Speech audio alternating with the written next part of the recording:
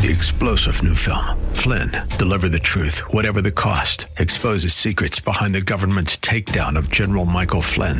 Flynn knew what the intel world had been up to. He ordered the first audit of the use of contractors. This set off alarm bells. He told the truth. He was the most dangerous person for Donald Trump to hire. They had to get rid of Flynn. Flynn, deliver the truth, whatever the cost. Available now. Watch it today. Go to salemnow.com. salemnow.com.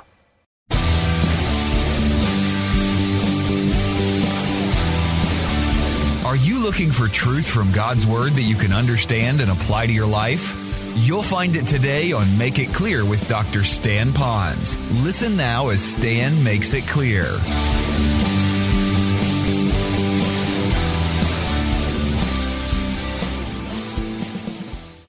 Now today my message is designed for two kinds of people. One kind of person would be those that know for sure that if they were to die today, they'd go to heaven. How many of those are here today? Are you that one of those? You know you're going to heaven. Raise your hand. The second group would be for those who are still wondering, what does it take to get to heaven? Or maybe you already think you're going there, but you're not really sure yet. And I won't have you raise your hand because I won't embarrass you because you might be on that other side there. But if that's the case, the message is going to be for you as well. However, predominantly, the message is going to be to come alongside those that already know Jesus Christ as their Savior. Now, what am I going to be doing to help them? We, because of God's love for you and our love for the Lord and for you, we want to learn how did Jesus reach out and to touch lives with the simple message of salvation found in Himself. So we're going to learn by observing what Jesus Christ did and taking from His life maybe some truths that might help us in connecting to those who don't. And those of you that don't know Christ as your Savior, I hope you're sitting back and you're saying, to be a part of a church that would love me enough to make sure that I would know accurately what the message is, how much that would mean to me. Now, with that, you might want to also know that this story is far larger. There's more involved in this real-life event than I have time to really go into. Because it talks about Jesus Christ, and He's setting Himself up for the lady at this well here, this woman at the well, to understand that He is the Messiah and He is God, because that's the whole thing through there. The theme of the book is believing and that you might have life. And so we really want to see all of that. But I also want us to know that as we look at this life, we're going to see what He did with this particular woman. That's why I said, notice in this passage, you're going to see what we'll call the conversion of a woman. Basically a woman who finally understood who Christ was, trusted in Him, and then went about and told others. The second thing we're going to learn is how Jesus really can meet the needs of this woman, surely, but everyone that would be out there. And then thirdly, back in the background will be His disciples and what's going on, because there's some sub-messages, not less important, but kind of sub-messages to this bigger plot that's happening. And we want to be a part of that. Now, even though I'm going to talk about evangelism today, I think most of you have been through some evangelism training, and I believe in it. We have classes here. We encourage you to go to seminars. I've taught them. I've done them. Whether it's the Romans Road, Evangels, Good News, Bad News, or whether it's the 7 Steps to the Plan of Salvation, or whether it might be the whatever is out there. Today, I'm not going to take you through a formula. 1, 2, 3, bam, give them the gospel. What I want to do is cover, just for today, I want to cover kind of a bigger picture. So in other words, instead of getting right into what's the exact word you say, I would rather show you what are the 4 areas here of how Jesus did this. Now, next week when you come back, although the woman will respond to some of that, there's a bigger response that she gives, and I want to cover that next week because I want to show you 3 of her responses that are often the same kinds of responses that you'll encounter when you share the gospel with other people. So I think it'll really help you. So if you had to really think about one word today, the one word I want to talk about is communication. Because you really can't give the gospel merely by living a separated life. Now, I know it's important. I don't want to put that down. In fact, we give the gospel in our own lives also, Paul says. But it's not just about our life. We can be a great Christian. We never smoke, drink, chew, or go with girls who do. But that doesn't mean we're getting the simple plan of salvation out, all right? Telephone poles are like that. They don't smoke, chew, or go with girls who do, but they're not giving the gospel out. On the other hand, you can be out there, like I've been on Waikiki, you've been there too. There's some people, and I bless their hearts. They're bolder than I am, or maybe more nuts than I am, I don't know. But they're on the corner there of Kalakaua and one other street, and they got a bullhorn, and they're just shouting out to people, turn or burn, try or fry, forsake or bake, or whatever they're saying. They have very few people around them except maybe a heckler, maybe someone who's maybe another language wanting to know, what in the world is this street man doing here? I want you to know, though, that there is that tender relational evangelism through communicating the message. And so it's through relations. I'm going to show you, though, that sometimes that can be very, very difficult. Now, to do that, I don't want to just kind of give it a lick and a promise, so that's why we're going to try to keep it within a timely manner. I want to thank my staff for taking down our clock in the back so I can just preach as long as I want to, and we won't. Turn to John chapter 4 in your Bibles, if you will. You could follow along in your worship folder if you want. It's there. But I really want to thank all of you for bringing your Bibles, because nothing's better than you have your own Bible with you. Get a good study Bible. Make sure you write in the notes. The paper is not sacred. It's God's Word that's sacred. So you can write all over your Bible that you want and take all the notes that you'd like. Now, to really set you up for the real dynamic of what's happening in this story about how Jesus communicated the good news, I need to give you what I call a backstory. So I won't take long, but I want to take just John chapter 4, verses 1 through verse 4, because we're doing an exposition of John, Gospel of John. You'll notice that he just finished up with some major things there with John the Baptist's testimony, etc. He was in Jerusalem, then he moved out of Jerusalem, went to Judea. You remember that there was some challenges going on between the disciples of Jesus, so to speak, and John's disciples. And so now here's what happens next in verse 1. It says, "Therefore, when the Lord knew that the Pharisees had heard that Jesus was making and baptizing more disciples than John, although Jesus himself was not baptizing, but his disciples were, he left Judea and went away again into Galilee, and he had to pass through Samaria." So let's just pause for a moment on that. I asked myself the question, why did he leave John the Baptist in Judea and he started to head towards Galilee but had to go through Samaria? One of the reasons could be is that Jesus knew that the two disciples, his disciples and their disciples, were really not in competition, but they were still trying to sort things out, and the best thing to do sometimes to end conflict is to separate for a while. There was no love lost through all that, nothing bad about it. It was just a separation that was going on. There's another thing going on, and if you really study a little bit further, you're going to find that Jesus didn't want to encounter all the challenges from the Pharisees just yet. That happens a few chapters later. So when he gets further into the story, he wants to do it then. But right now, something else had to happen first. So the best way to do that is to leave John the Baptist in Judea and head towards Galilee. But here's something that's a side note in this passage. You'll notice here it says Jesus and his disciples were baptizing, but not Jesus. Here's what you need to know in evangelism on this verse alone. If Jesus said that you had to be baptized by immersion in order to go to heaven, it strikes me really curiously here, why didn't he baptize then if it was so important? Because, remember, Jesus came to seek and to save that which was lost. And while he is doing this, he's giving the message of salvation by faith alone. He talks about the importance of baptism. He himself was baptized, but he never went out and did that. So I think that's just one of many reasons why baptismal regeneration, they call it, is not really biblical. So mark that down, continue your study, but there's one that might help you answer the people that think that there are. If salvation was by baptism, immersion, etc., then why didn't Jesus do it if it wasn't so important? But now here's another phrase here in verse 4. It says, "And he had to pass through Samaria." All right. I'm going to take some time here. And you're going to see it more when I read the verse, but I want to give you some backstory of the history of what's going on so you know this. Some of you already know a little bit about it, but you might not know why. Let's ask the question. How many of you know that Jewish people did not have a good relationship with the Samaritans and they really avoided Samaria? How many of you knew that? All right, raise your hand. See, doesn't mean I can't teach that, but if I asked you, how many of you really know why there was that problem? Only a couple of you might. Now, here's why they had that problem. Let's take you all the way back. And first of all, if I had a map up here, you would see it. You have Jerusalem, then you have the outskirts of Jerusalem, kind of like the areas out here that would be called Judea. Galilee is way up on top, so he's now heading out of the Judea countryside and he's going north. Now, Samaria is in the middle there, so to speak, middle. Anyway, between the two. Back in the Old Testament, you'll remember there was a time that the kingdoms were divided. That happened right after Solomon. So you have the northern kingdom and the southern kingdom. So you have north and you have south. When they were divided up, later on, further on down the road, those Jews then were taken captive to a place called Babylon and Assyria. We'll just kind of basically say it was kind of near Iraq, all right? So they kind of headed out that way. And so the land was pretty well taken of all the people. Not everybody. Some were left there still in that area. Well, after a while, the king changed his mind over in Assyria, that area, so they started to come back into the area again. Some of the people came back, but a lot of the Assyrians themselves moved into the area. So here's what happened. There was what was known as mixed marriages. The Jews that were left there began to intermarry with the Assyrians and others, which was totally against the law. So you had an ethnic hodgepodge soup bowl there of people.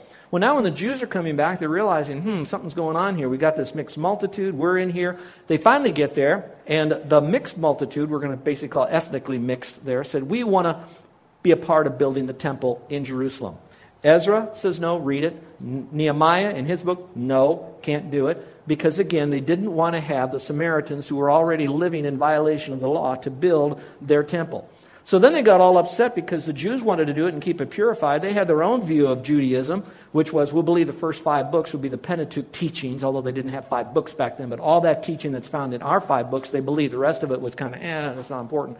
So they didn't have that. So they created their own worship, their own priests, their own doctrine. And then they wanted to build their own temple, which they did, which is up near Mount Gerizim.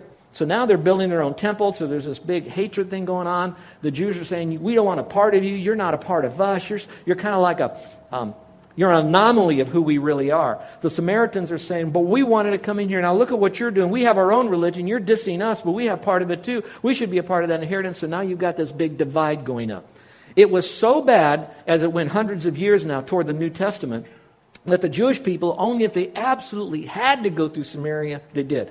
But by far, the majority of them, when they wanted to go to Galilee, there's 3 ways to get there. One is to go out by the sea this way. It took many, many days. They often didn't go that way.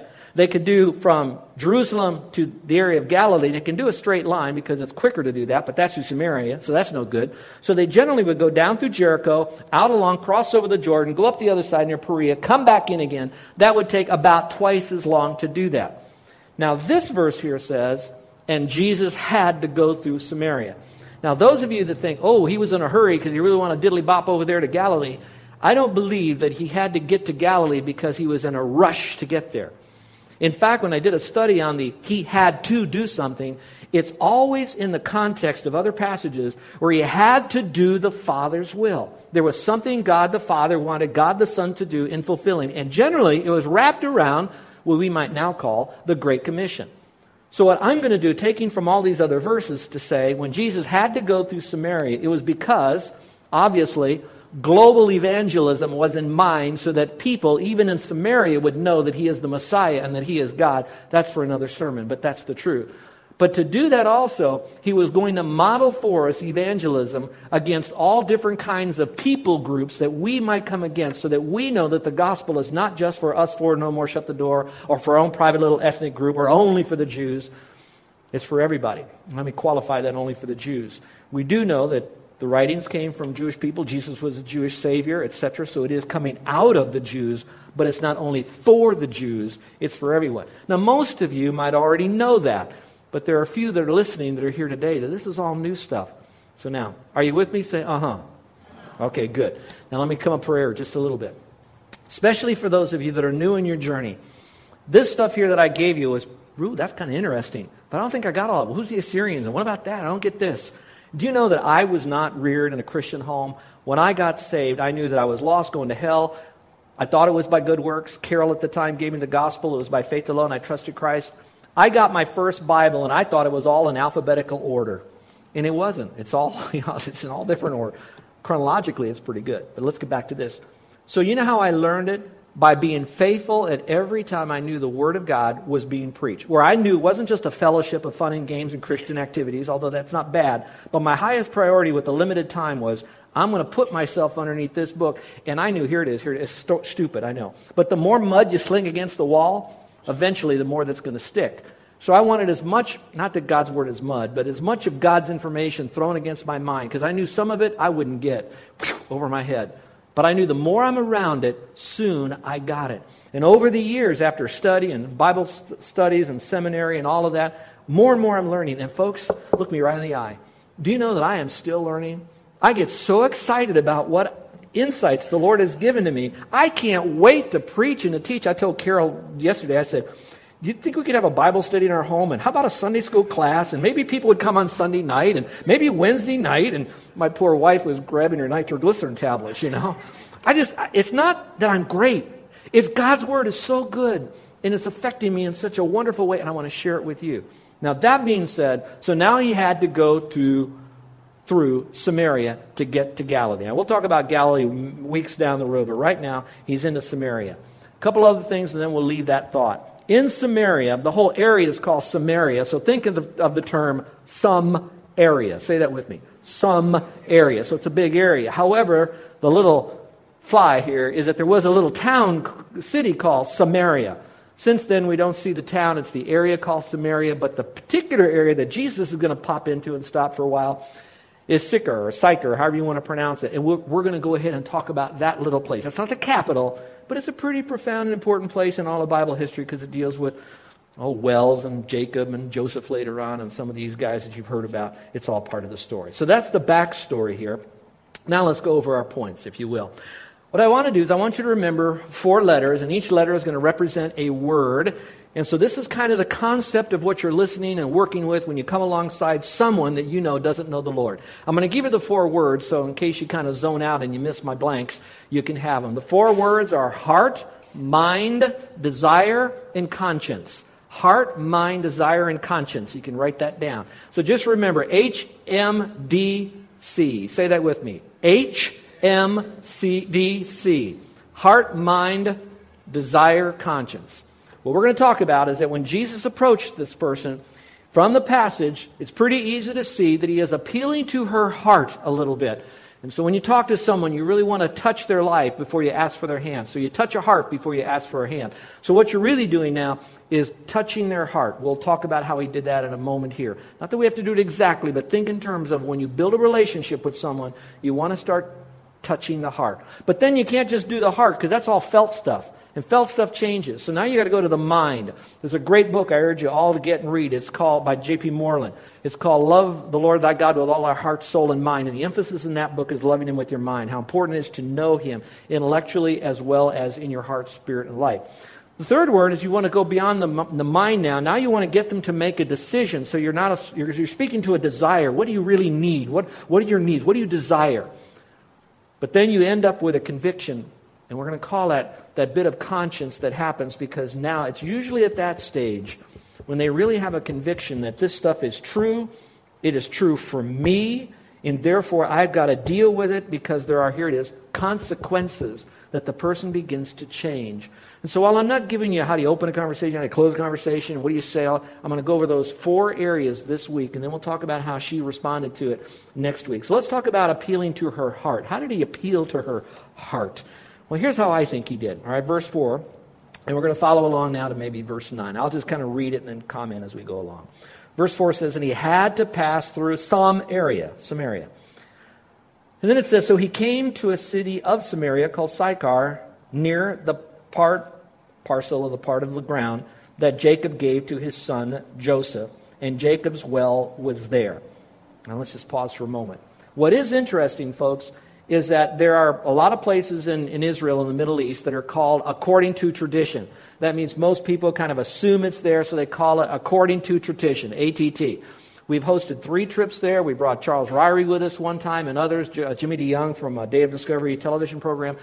And a lot of those spots, they're going to say according to tradition. The best I can get, I believe that this particular well that we're talking about right here really does exist in this little town, a little bit out, about a half a mile outside the town in Sychar today. There is some kind of a churchish, Orthodox church thing over it, but there is that well there. And when the archaeologists identified that being that particular well, they really believe it is because there are no other wells outside the city, as this one would be, that they could find ever dug except this one. This well probably had to be between 50 to 100 feet deep. In the context, he's going to talk about rivers of living water. This particular well isn't a well that they sink down into the ground. All the ground above ground water kind of rolls and flows into this little well, and you got this murky thing that people scoop out their buckets with and get some water. This particular well is fed by an underground stream. So while it may go up or down based on much water, it's still a spring-fed well in this thing. So I believe it's still there. Now, there's a lot of story. You might say, why did he say Jacob and Joseph and all this kind of stuff? He's building his case about crossing over ethnic lines, and you're going to see something at the end of this sermon, if I have enough time to get to it, and you're still awake. I want you to catch this because it's going to show you how significant this is, that he brings this little known truth out, which now tells me, bigger picture, is that he's just letting us know this is the inspired word of God, that every jot and tittle, every dotting of the I and the crossing of the T is inspired of God. It's important, and there's probably more truth in that than we'll ever be able to plummet in a lifetime. All right, let's go a little bit further. So now we pick it up here at the end of verse, or middle of verse 6. It says, and Jacob's well was there. So Jesus, being wearied from his journey, was sitting thus by the well. It was about the 6th hour. Obviously he would be. He's traveling over here from Judea. He's going up through Samaria. He's up to this town called Sychar up there. And now he's stopping. Now, it says the 6th hour. Now, I'm not going to debate this thing. You have a Roman calendar. You have a Jewish calendar. The bigger question is John the Baptist referring to a Jewish calendar, or is he referring to the Roman calendar? Because the 6th hour is different times a day based on Roman or Jewish. All right, so here it is. The Jews would generally look at 6th hour would be when sun comes up, or in other words, when there's daybreak. Then they start counting. 1, 2, 3, 4, 5, 6, so it'd be about noon. So if you believe that, Jesus finally arrived at the well. It's noon. It's the hot part of the day. If you want to take the Roman persuasion, the Romans started their calendar about noon, and they went down to 6 p.m. That, too, could be the same thing. It's a little cooler during the day. Maybe that's why she walked over there to get her water. Later on, we're going to find out what kind of a woman she was, and maybe that affected maybe what time it was. I don't think we need to fight over the exact, was it 12 noon or 6 o'clock? What we do have to believe, whether it's noon or even later in the day, we know that our day heats up starting about noon, and it's still very hot by 6. We also know that she went to the well probably when there wasn't a lot of people because of her past reputation, especially with men, and probably also the outcast of other women. So she went up there to get her water with her own water pot to do that. And Jesus was there. Now here's something else in this passage that might help some of you that are still trying to sort out this Jesus thing. Jesus is all God and he is all man. There are some people that would like to make him so much God that he's not a man on the earth. He's kind of like an angel. You know, you see pictures and they got all this aura around him. You go into these cathedrals. Don't read too much between that word, but cathedrals that have all these stained glass windows, and also Jesus, and he's got this halo and he's got all of this, and he's here on this earth. So they almost make him this mystical figure of God on the earth. They leave out his humanity other than he kind of looks like a guy because he's got a beard and hair. Others, they don't want to see him as deity, so they just see him as a man. The beauty of Scripture is to see both, because he really is both. He is all God and he is all man. In this context, for this very moment in this verse, we're also seeing the fact that he was all man. And that's kind of important too, because when he went to the cross, it wasn't that God died on the cross. God never died. Jesus died on the cross, but God can't die, and he didn't die. So you still see it all together. And I don't have time to show you all of that in Scripture. That's Christology. And some of you have taken our Bible study course here, Bible doctrine class, and we can go into that. But right now, just know he was tired. He was hungry. He was thirsty. He wept. He was tired. He slept. And so in Scripture, if you go through Scripture, you're going to see the humanity. So when you see that, do not discount his deity. When you read about the things he did as deity, walking on water, raising the dead, healing people, doing miracles, I don't want you to then minimize his humanity, because he was also human at the same time. So let's go back to the passage. So now he's coming up to the well about the 6th hour. This woman is now soon to arrive and try to get into a conversation with him. And verse 7 says, and there came a woman of Samaria to draw water. Jesus said to her, give me a drink, for his disciples had gone away into the city to buy food. Some people think, well, that's why he was there at 6 o'clock at night, because they're going out to get food for dinner. Others think it's a little ways into town. They had to shop, so he went at noon so they'd have a late afternoon snack. That's too much information. I don't really know. You decide and write me an email and give me your point. Okay, give me a drink, he says. Now, before I go any further, let's talk about that for just a second. There's so much into that, it's unreal. The first thing I'd like to say is there's two kinds of evangelism. There's a in-your-face evangelism where you just kind of go right into the gospel. Hi, how are you? Fine, John 3:16. You know, I don't like that. You know, my wife has a wonderful phrase she uses when she works with people on evangelism. She says, never witness to a stranger. Always make them a friend. So in other words, what she's saying is build a relationship with them. In fact, there was a book written about 15, 20 years, maybe longer ago than that. It confronted those people that would go door to door and give the gospel, go door to door, and they said, we need to do something called friendship evangelism. And I kind of like that term. So the whole emphasis was, make them your friend before you evangelize them. I like the book, but I think that could also throw us to an imbalance. First is over here is evangelism without any relationship. Then you have others, we spend so much time building a relationship, we do very little evangelism. So it's not friendship evangelism. And it's not friendship evangelism. It's friendship evangelism. So I would like to tell you, as important, as easy as it is to go to your neighbors with whom you probably already have some hopefully good relationship with them, that you give them the gospel. But there could be times when you're on a bench, or maybe, in this case, you're at our own version of the well, and it's going to be a counter at McDonald's. And there'll be someone next to you. Or the rocking chairs over at the Moana, for us older people that walk there and have to sit there for a while. Anybody could be there. Jesus then launched into a relational conversation, which means, here it is, the secret of evangelism is opening your mouth and communicating the gospel. That's the simple part of evangelism, and that's what Jesus did. Now, when you read this here and you see this, you think, oh, that's kind of cool. You know, he talks to her about the gospel. He would. He's God. He's Jesus. He should do that. Now you got to take it back into context again and realize what stuff is really going on here. You're listening to Make It Clear with the teaching of Dr. Stan Ponz, founder of Make It Clear Ministries. Make It Clear is dedicated to taking the Word of God with clarity into every person's world. It is the support of listeners like you who make the ministry of Make It Clear possible. You can provide your tax-deductible gift to Make It Clear online by going to makeitclear.org, or you can mail your gift to Make It Clear, P.O. Box 607901, Orlando, Florida 32860. Thank you for helping us make it clear. If you would like to have Dr. Ponz speak at your church or event, please send us an email at tellmemore@makeitclear.org. Thank you, and remember to make it clear.